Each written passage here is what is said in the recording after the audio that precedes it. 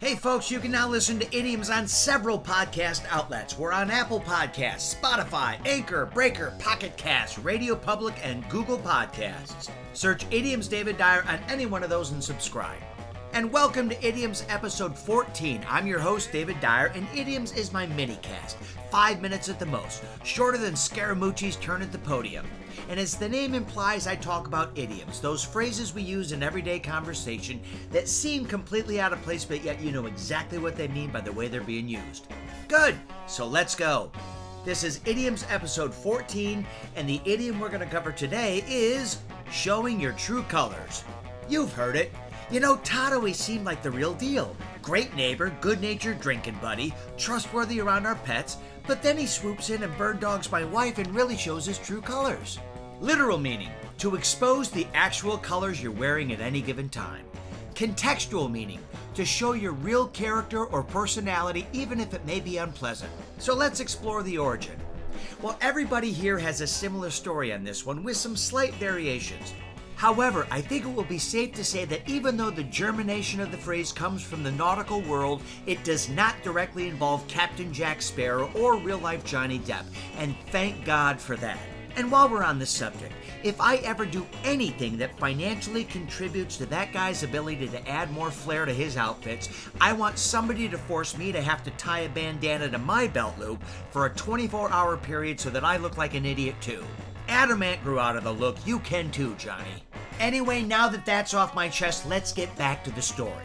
According to our trusty friends at Bloomsbury-International.com, the phrase dates back to the 1700s and has to do with naval battles. Ships were required to fly a flag of the country they were representing. However, some ships would fly the flag, or colors, of a different country in order to trick their enemies into thinking they were allies.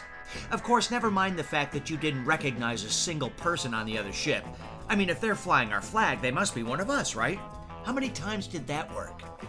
But let's not jump overboard on this one just yet, because another one of my favorite sources, idioms.online, says the phrase goes back even further to the 1600s and was originally worded to sail under false colors. Let's be honest, sounds very direct and boring as hell. The whole point of an idiom is to throw some semantic flim-flammery into your verbiage so you can sound like you've traveled outside of your county a time or two, right? To sail under false colors? Thanks, but I think I'll pass on the Ovaltine, Mrs. Hammond.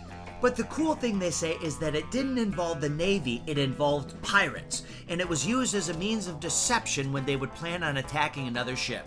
I would think the body odor emanating from a pirate ship would be a red flag in and of itself. Now, they do say that a similar idiom, which is no longer in use, is to nail one's colors to the mast. Ships could raise and lower their flags at will, but a flag that had been nailed to a mast was much more difficult to take down. In other words, someone who had nailed one colors to the mast was not budging on their position. They were steadfast, stubborn, and unyielding. Much like my beautiful wife's position when the topic of, well, certain positions comes up. We'll just refer to her preferences as classic. And that's not a bad thing. I like this idiom for the most part. It has its place in my life for sure. Mostly because my career in entertainment is full of stories where people's true colors were shown later on. Lots of rejection. I'm not complaining. This is the business I've chosen, but it's forced me to take my skills of situational awareness to another level. The one thing I don't like about this phrase, as far as the origin is concerned, is that it seems like flying another country's flag to deceive your opponent is a pretty simplistic way to disguise yourself. It's kind of like the hack joke of nobody knowing Clark Kent was Superman just because he'd don a pair of military-issue glasses while he was at the Daily Planet. Come on, Metropolis. Is that all it really took to fool you? A pair of glasses? First of all, I've never met a journalist who looked like they could bust out 5 push-ups at a time, and the guy walking around the office with traps of granite doesn't stick out? You people should be forced to watch every interview Johnny Depp has ever given, because I promise you, that's a timeout corner you want no part of. So that's it.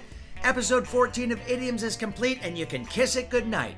I'm your host, David Dyer. Thanks for listening. Check back for new episodes every Tuesday and Friday, but until then, I'll catch you on the flip side.